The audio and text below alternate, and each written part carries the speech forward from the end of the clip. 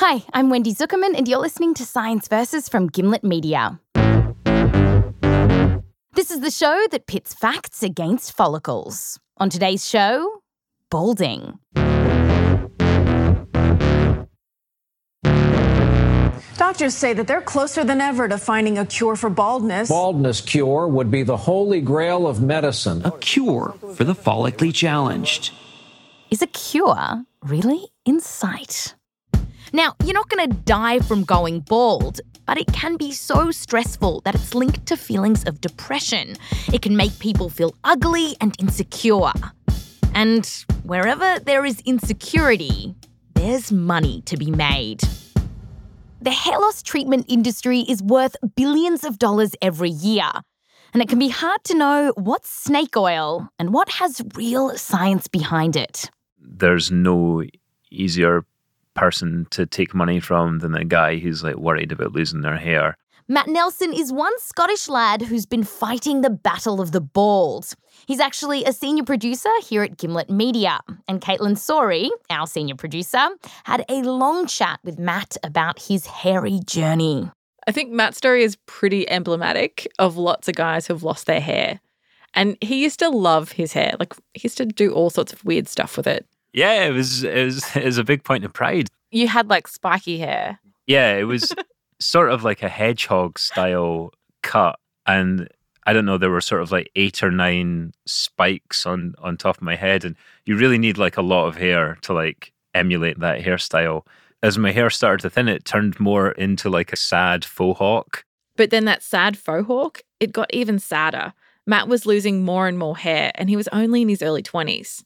21 or 22. Okay. It was young. I was early.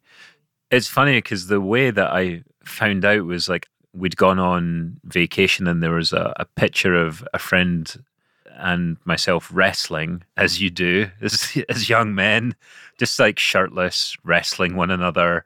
And the flash goes off and it sort of revealed a lot more scalp than I was expecting.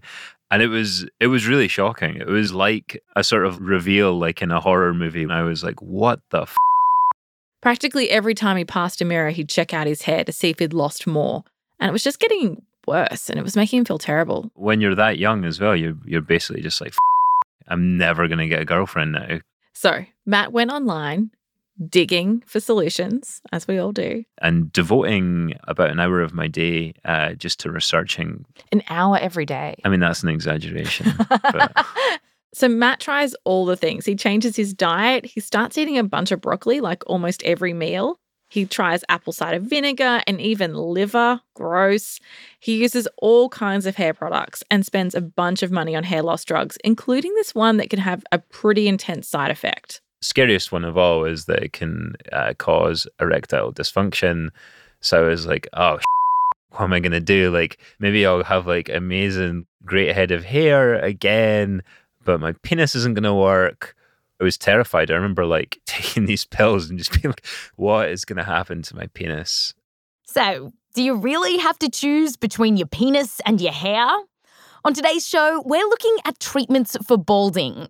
And while not everyone who loses their hair has a penis, in fact, about a third of older women lose their hair too, a lot of the research looking into treatments for baldness have focused on men. So that's what the bulk of this episode is about. And in this episode, we'll be answering the following questions. 1, is there anything you can do to stop your hair from falling out? 2, how effective are the treatments that we have? And will they break your penis? And then we'll take a close-up look at some of the balding treatments at the cutting edge of science. When it comes to saving your hair, there are high hopes for the holy grail of medicine. But then there's science. Science versus balding treatments is coming up just after the break.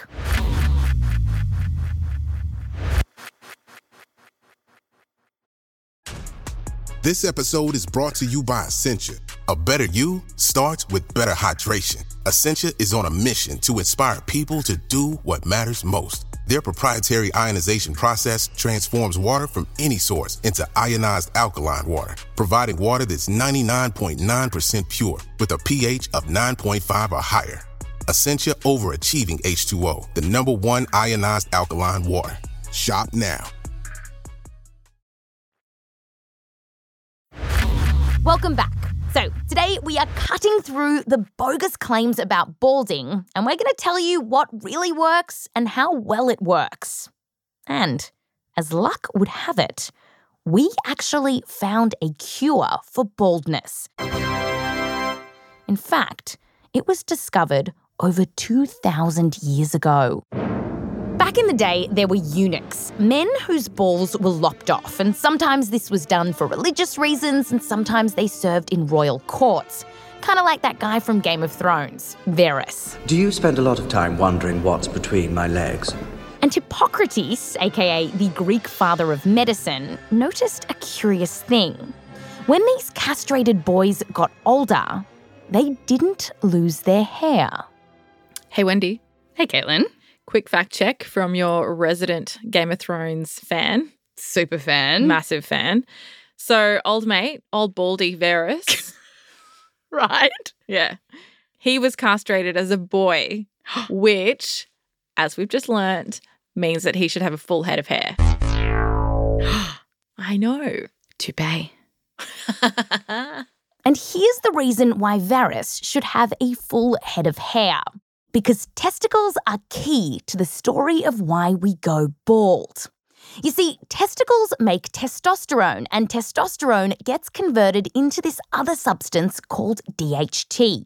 When it comes to balding, DHT is the critical bad guy here. And DHT is the bad guy of balding because it makes some hair follicles shrink and shrink and shrink until the hair stops growing in them altogether. And no testicles means not a lot of DHT around to shrink your hair follicles. Authors of a 1940s study looking into the effect of castration on balding were so convinced by the powers of lopping off your balls to stop that process that they wrote, quote, "Castration at early ages affords a reliable form of therapy." They went on, but one in which the cure is worse than the disease. End quote. Conclusion: the cure to balding is to cut off your balls before you hit puberty. In fact, that's why they call it balding. Episode over. That's science versus... No, not really. Just a tasteless joke. So is there anything else that you can actually do to stop going bald? Well, according to The Simpsons, no. Baldness is hereditary. It is. Does that mean that Bart is destined to have 3 strands of hair on his head? Well, it's not so simple. Stephanie Heilmann-Heimbach is a geneticist who researches balding at the University of Bonn in Germany, and she has conducted one of the largest studies into what genes cause balding, analysing over 22,000 men. Try to dig deeper into the details, yeah. And Stephanie told us that a huge chunk of why we go bald is written in our genes. But what she found in her study was that the genetics of balding is actually quite complicated. There is no single balding gene. Currently, we know more than 100 that play a role. Yes, Steph found over 100 genetic hotspots that could get the bald rolling. And there were some surprising ones in the mix, like genes associated with your immune system, making fat cells, and even this hormone that regulates our sleep called melatonin. One rumour floating around is that baldness comes from your mum's side of the family. But Steph found that you could actually get a lot of your balding genes from mum and dad. Still, there is something to that rumour because Steph did find a handful of genes linked to balding that guys could only get from their mums. So, in a way, you can kind of blame mum's family a little bit more if you're bald. Blaming is maybe a hard word, but it's indeed the fact that the genome of your mom plays a bigger part. So, from Steph's research and others, we know that genetics plays a huge role in whether you go bald or not. But here's the thing, it still might not be everything.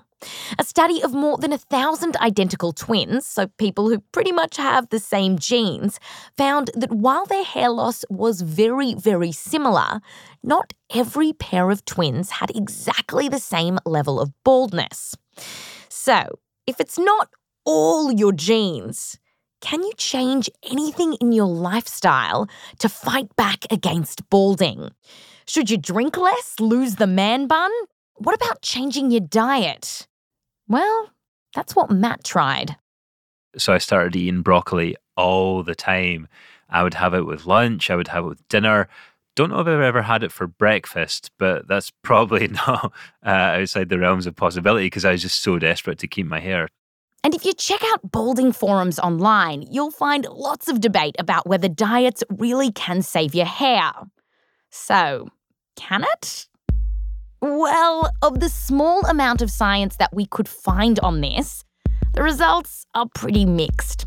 Some studies find that men who drink a lot of alcohol, smoke, or are chubbier are more likely to lose their hair. But then there are other studies that don't find that. Here's Stephanie. We do not know any reliable data on diet or sports or, I don't know, whatever. That is amazing, particularly when you look online at all the sort of treatments that are being thrown around. Take this vitamin. Our friend was eating lots of broccoli. Any advice? Yeah, no, I don't have any advice. I mean, as all these things won't change your genes. Conclusion. Changing your diet, smoking and drinking alcohol, well, that doesn't seem to have a big influence on whether you'll go bald or not. Whether you lose your hair is largely encoded into your genes, so you can blame your parents.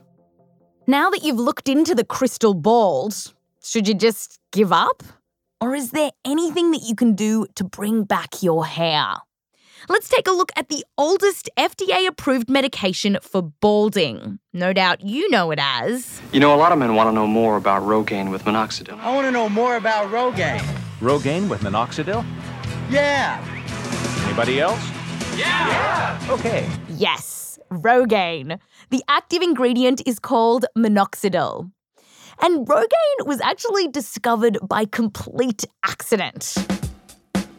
Okay, so... it's the 1970s, and researchers were testing out this new blood pressure medication. It was here when they noticed that it had an odd side effect.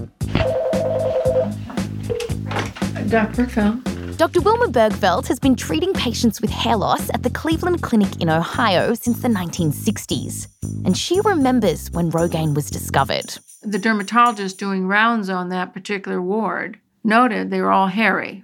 The patients were getting hairy all over their body. Are we talking like a werewolf? Yeah, like very hairy. You don't grow hair on your palms and soles, but everywhere else. Soon, trials were being conducted on whether this medication could be targeted at baldness. That is, could you rub it directly on your head to grow your hair back? Wilma was one of the dermatologists working on the first trials. I think that was one of the more exciting things that I ever did.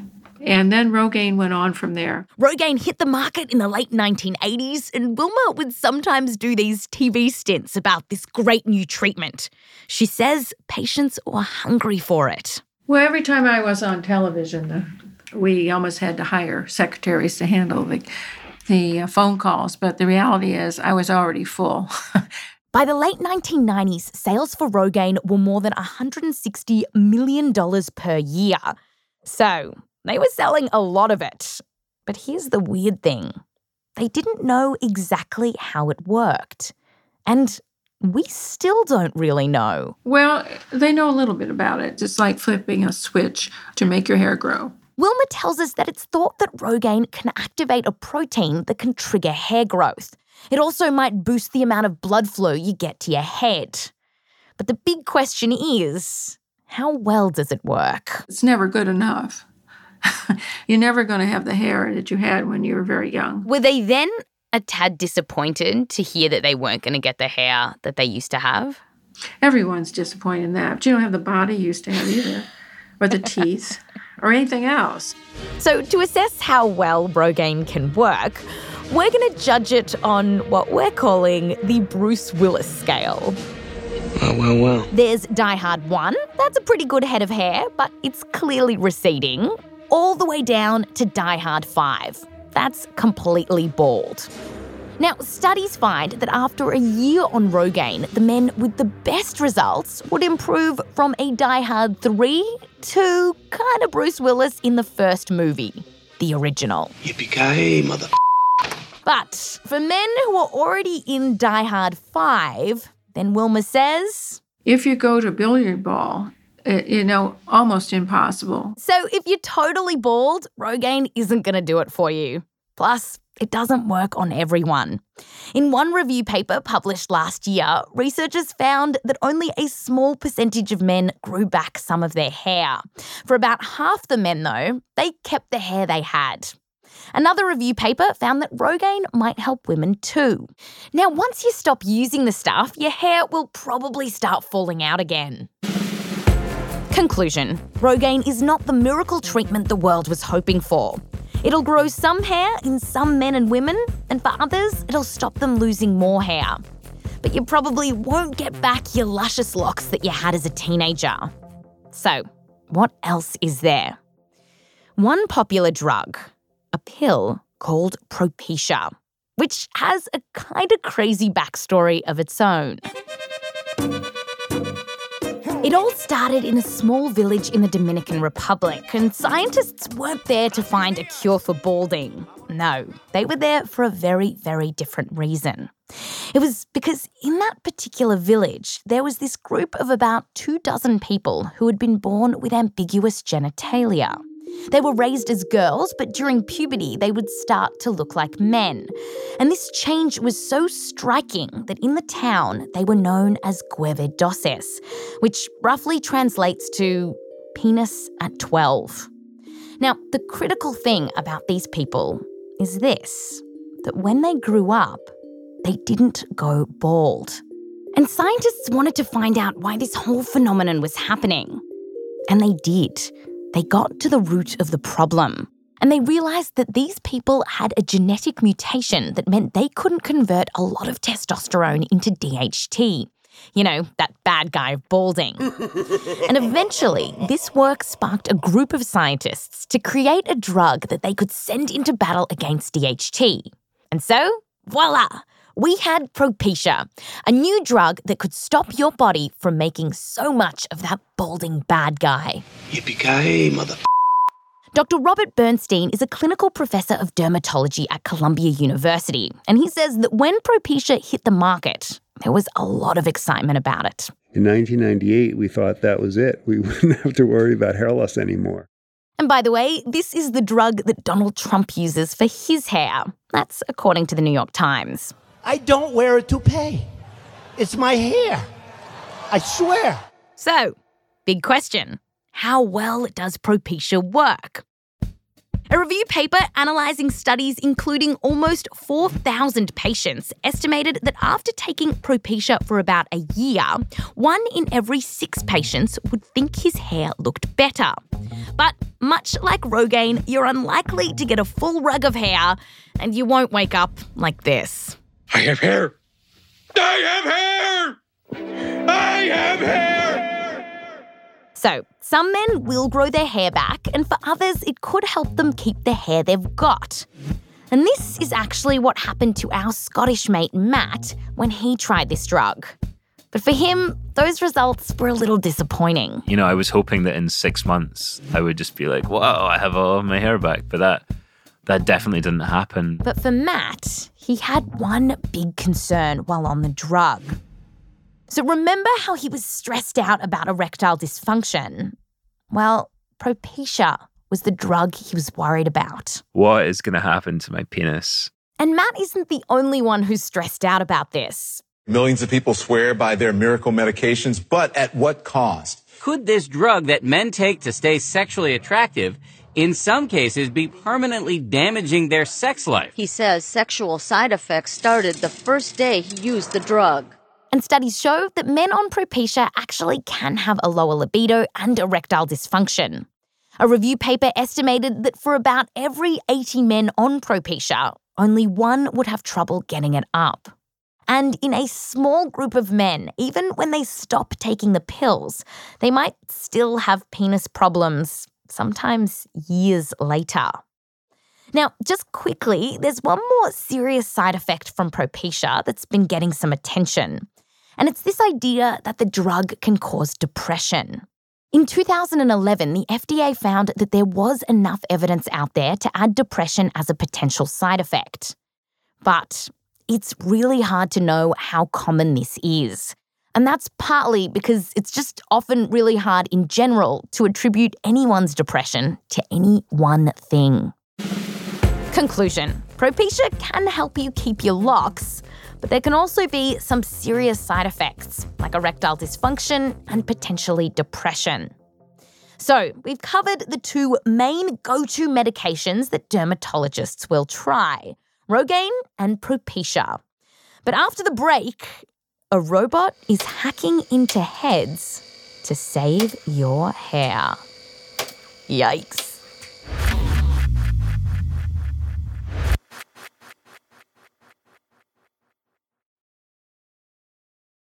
You'll know real when you get it. It'll say eBay Authenticity Guarantee, and you'll feel it. Maybe it's a head-turning handbag, a watch that says it all, jewelry that makes you look like the gem, sneakers and streetwear so fresh, every step feels fly. eBay gets it, so look for the blue check mark next to that thing you love, and be confident that every inch, stitch, sole, and logo is checked by experts. With eBay Authenticity Guarantee, you can trust that feeling of real is always in reach. Ensure your next purchase is the real deal. Visit eBay.com for terms.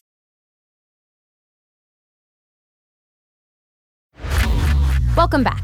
So we've covered the two mainstays of hair loss medication. But what if Rogaine or Propecia don't work for you? What else can you try? This is the best kept secret in the world. It's called platelet-rich plasma therapy, or PRP. Yes, platelet-rich plasma therapy. This is one of the buzziest treatment options out there right now. Wilma Bergfeld from the Cleveland Clinic, whose phone was ringing off the hook for Rogaine, now has patients lining up for PRP. They all want it. They're all reading about it. Come in demanding it. Now, in this therapy, doctors concoct a balding treatment from a patient's own blood. Or you bring them in and take off their blood, spin it down, and inject the clear portion that has all the growth factors in it. And the idea is that these growth factors might stimulate your hair to grow. So they're loaded into a syringe along with some other stuff and then injected into the bald areas of a patient's scalp. Sometimes this is done several times in a year. Is it like a patient's a little bit grossed out by it? Not to my knowledge. Dermatologists clued into PRP because it's being tried out in other areas of medicine, like helping with knee injuries. And it's had some promising results. But can it grow hair? Well, 2 review papers came out this year, and they both say this treatment is really preliminary. When you look at pictures of people before and after this treatment, sometimes you can see a difference, but we don't have any good figures on how many people this helps or how often they need to be injected. And it can be pretty expensive, potentially costing thousands of dollars. Conclusion: platelet-rich plasma is far from a miracle cure. And in fact, when it comes to hair loss, there's really no good studies on it. Okay, so we've looked at some of the ways that you can try to grow your hair back. But when you've tried everything, it's time for the final frontier: hair transplants. Yes, you might remember from the 1980s and 90s people getting these hair transplants which looked awful. In some cases, doctors would cut out large chunks of skin along with the hair follicles, chop them up, and then reinsert them at the bald spot. You could have a scar at the back of your head, and some people would end up looking like a doll, with those sprouts of hair popping up unnaturally. But things have been getting a lot more sophisticated, and recently more men have been going in for surgery. In the last couple of years, there's been a 60% increase in hair transplants worldwide. That's according to the International Society of Hair Restoration Surgery. So, to see what the modern version of hair transplants looks like, we sent our roving reporter into the fray. Caitlin Story, senior producer. Adventurer ahoy.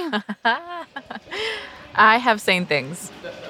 I went to see what hair transplants look like today. So I went to Dr. Robert Bernstein's office, and he's the guy we spoke to about Propecia. He's a key player in this industry. He's helped develop a new technique that uses robots. Is it okay? Yeah. Anything touching the metal? So basically how it works, he's got this robot, looks kind of like a giant fridge with a robotic arm coming off it. So the patient's sitting face down and the robotic arm is coming in behind them and then like cutting around these little groups of hairs. Men often go bald on the tops of their heads, and the hair that's usually growing freely is along the back and the sides. So that's where the robot harvests the hair. It's not just the hair, it's like the root, the skin, all the little bits around the hair follicle that's helping it grow. That's all getting cut out. So what you're left with at the back of the head is like all of these like tiny little holes. So it's like lots of little red dots. It would be kind of like blackheads, except it's blood. So redheads, I guess. You feel a little bit of pressure.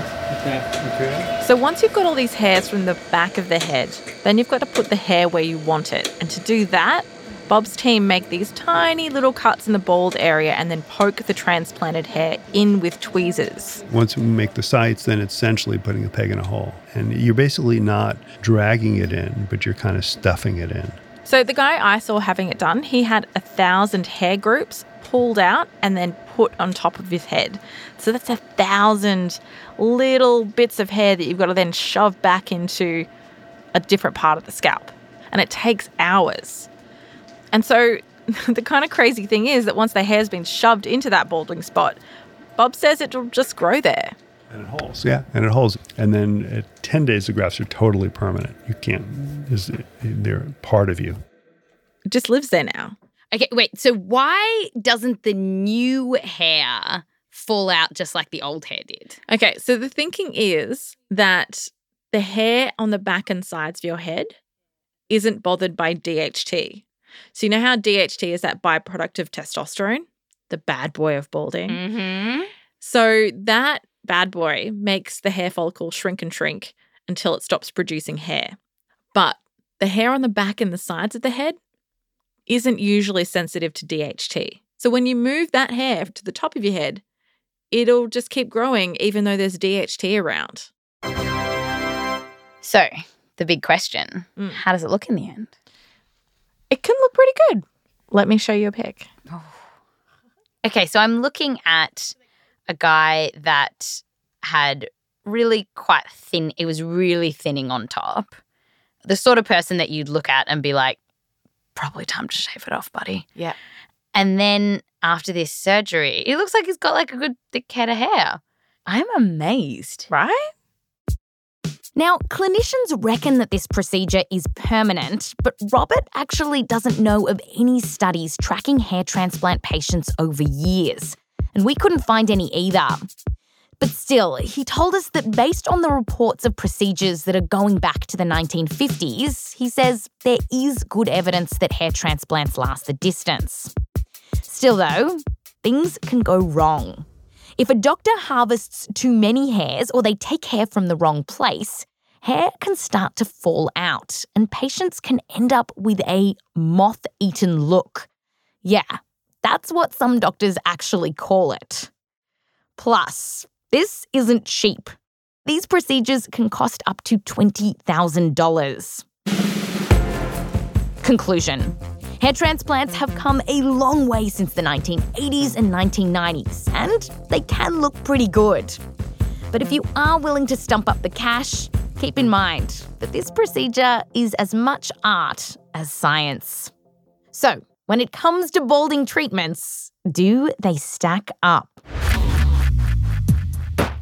Whether you go bald or not is largely written into your genes.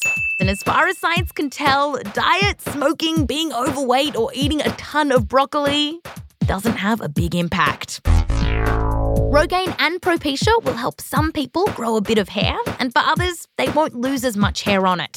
But it doesn't work for everyone. And when it comes to Propecia, there's also the small risk of side effects, like erectile dysfunction and potentially depression.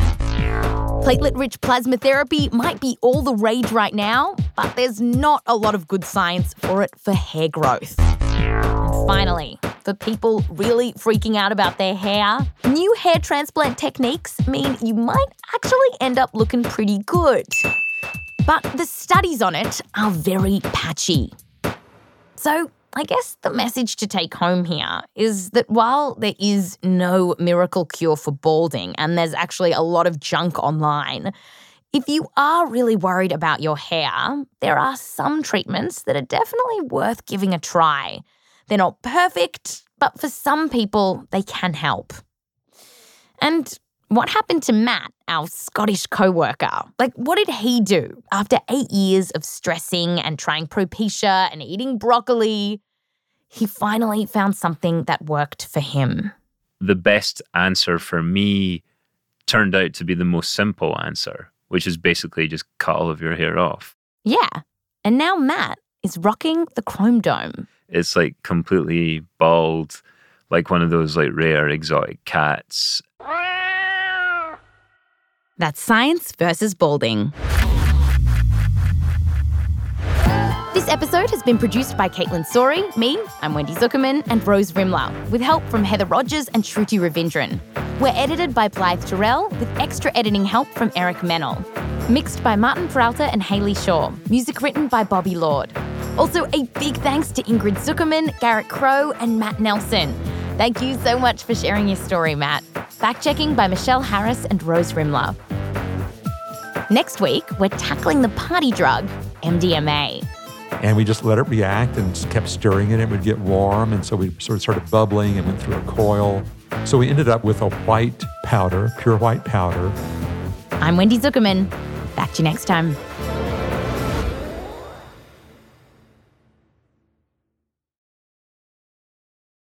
For a man to look good bald, he's got to have a nice what? Personality. He's got to have a nice personality for the win. Personality.